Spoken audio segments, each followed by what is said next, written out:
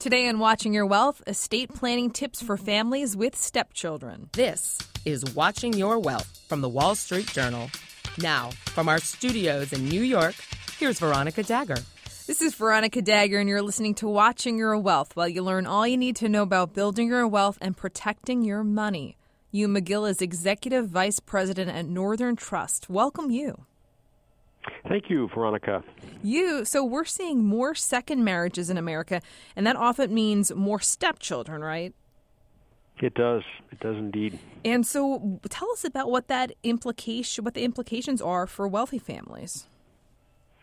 I think one of the trends that's important to note in this in rise of stepchildren, the Pew Research indicates that there are about 40% of American families that have some step relative. It may be a step parent, it may be a step sibling, a stepchild.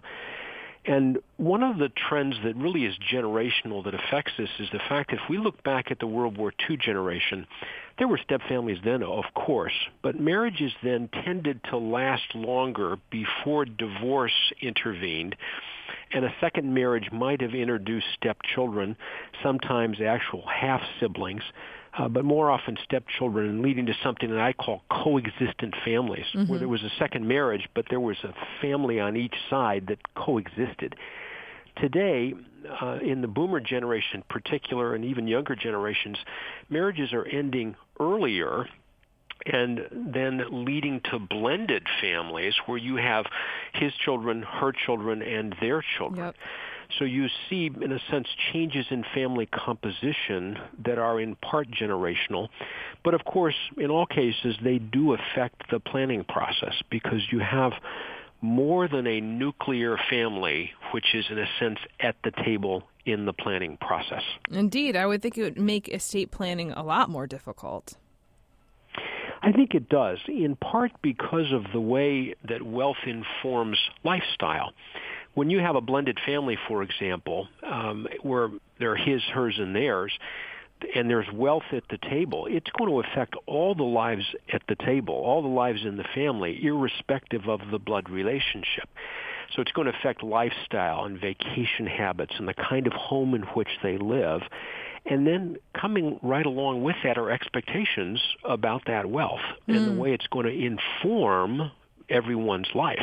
Indeed, that's a good point about expectations. I would think very often it seems like there's a tendency to keep the majority of the assets, the money, within the bloodline. Is that still the case, or is that less so given all the blended families these days? It has been the case, Veronica, historically, that wealth, financial wealth, tends to flow with bloodlines. And I think that is in part cultural. It is also reinforced by estate planning practices, and in some cases, in most cases, it's reinforced by the law. If a person dies without a will in the United States, that's what we lawyers call dying intestate. The wealth never flows to stepchildren. It's going to flow to a spouse. It's going to flow to blood descendants or other descendants or ancestral descendants. There's a very strong preference for the bloodline. There's an interesting study that was done by a couple of academicians that are looking at these changes in the structure of families and making the inference that there's more inequality in distributions in the states. But I think one of the things that if you read the study, they treated stepchildren in the same way that children would be treated statistically. And so you have far more families with stepchildren, and I think what we continue to see is that there's a strong preference for the bloodline when it comes to gifting and inheritance. I see, which may not always seem fair to the people who aren't that direct bloodline. Give us some advice in terms of estate planning tips for these families who are blended, who may have stepchildren. One of the things you had mentioned to me earlier was, you want to review all the documents that may address legal obligations relating to support and inheritance. Tell us about that and how that can help. I think it's very important, and indeed this is a good step for anyone who's undertaking estate planning, is to look at any agreements, court orders, documents that can influence the way in which wealth is going to pass, or the kinds of obligations that one may have to fulfill in the planning process. And included in that would be things like divorce decrees or property settlements that arise out of a divorce, premarital agreements, postnuptial agreements, etc. And what you're looking for there is to understand, first of all, who has responsibility to do what? Who has responsibility to provide support? Who has responsibility to pay for college education or weddings, that kind of thing? And you need to know that to make sure that the resources are following the obligation.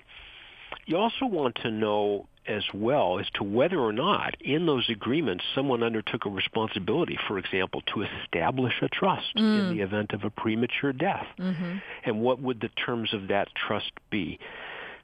So those are very important agreements to understand as a baseline for the estate planning process. Indeed. What about with the blended families? Should you defer an inheritance of blood descendants until the death of that second spouse? Or should you do it sooner? I feel like there's a little bit mixed thinking on this. You know, it's a very interesting question, and it gets again at generational differences. If we look back in history, and let's use World War II generation as the most recent example, estate planning was always practiced with the notion that one spouse would precede the other in death, typically the male, because of shorter life expectancy, and that because of the way our tax laws work, the inheritance would pass to the surviving spouse in some form of qualified marital trust, and the children's inheritances will be deferred until the death of that spouse. And that's a fine construct for a nuclear family with biological or adopted children. But when you blend families, and for example, if a spouse happens to be quite a bit younger, a surviving spouse is quite a bit younger. Like the same age as the kids.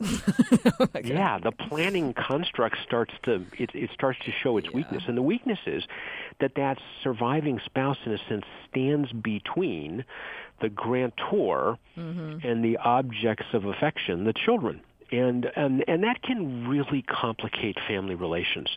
And so when we are working with counsel with blended families, we try to find ways to accelerate inheritances for at least older children or the children of the first to die, so that in a sense they're not trying to look through a step-parent to the inheritance. Yeah. And I think that can help, in a sense, sort of calm the waters, if you will, with respect to inheritance expectations. Maybe cut off some agreements before they happen. What about if there's shared assets like, the family foundation or the vacation property in Maine? Or, how do you handle that if you have a blended family and when you're thinking about planning? What's so interesting with those kinds of assets, Veronica, is that they present challenges to what I'll call average nuclear biological families in thinking about how will a family work together, collaborate together, make decisions about, for example, just a vacation home, or who is it who gets to participate in making decisions for a family foundation? Or I think one of the most important areas in the United States is family businesses. Who has a right to work at the company? And after fulfilling what kinds of expectations with respect to prior work and education, et cetera. So these shared assets are ones, in a sense, that require, in some cases, force decision-making and collaboration among family members. I think the most important thing is to step back and say, number one, how will those assets be shared among full-blood, half-blood stepchildren? And those are hard conversations. They're critical conversations, but they need to precede the planning for how those assets will be disposed of.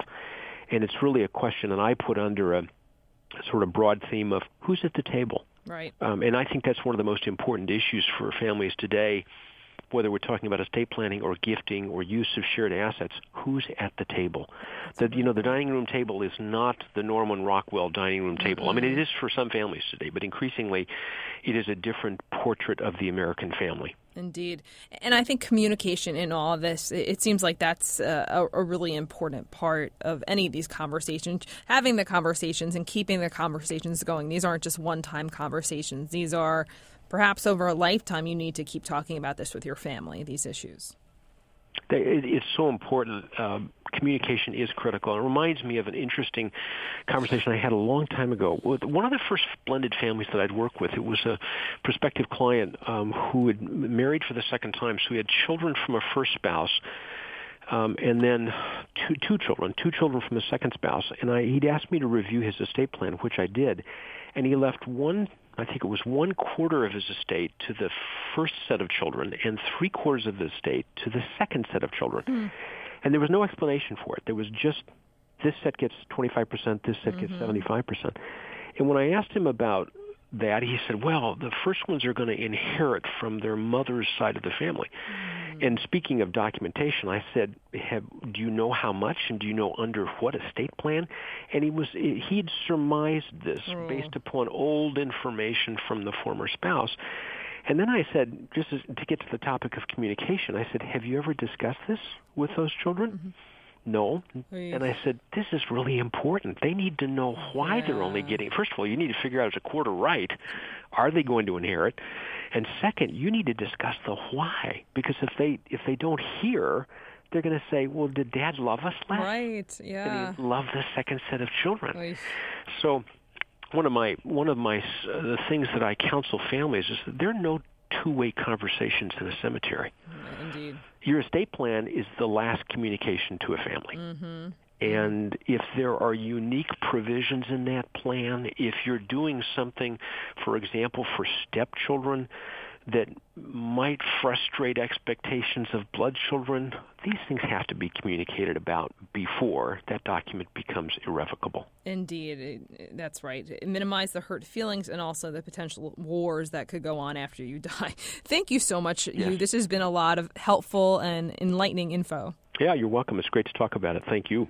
This has been Watching Your Wealth, a production of the Wall Street Journal. I'm Veronica Dagger. For more information, check us out at wsj.com/podcasts. Thanks for listening. WSJ Podcasts, now available on iTunes, Stitcher, Spotify, and the Google Play Music app.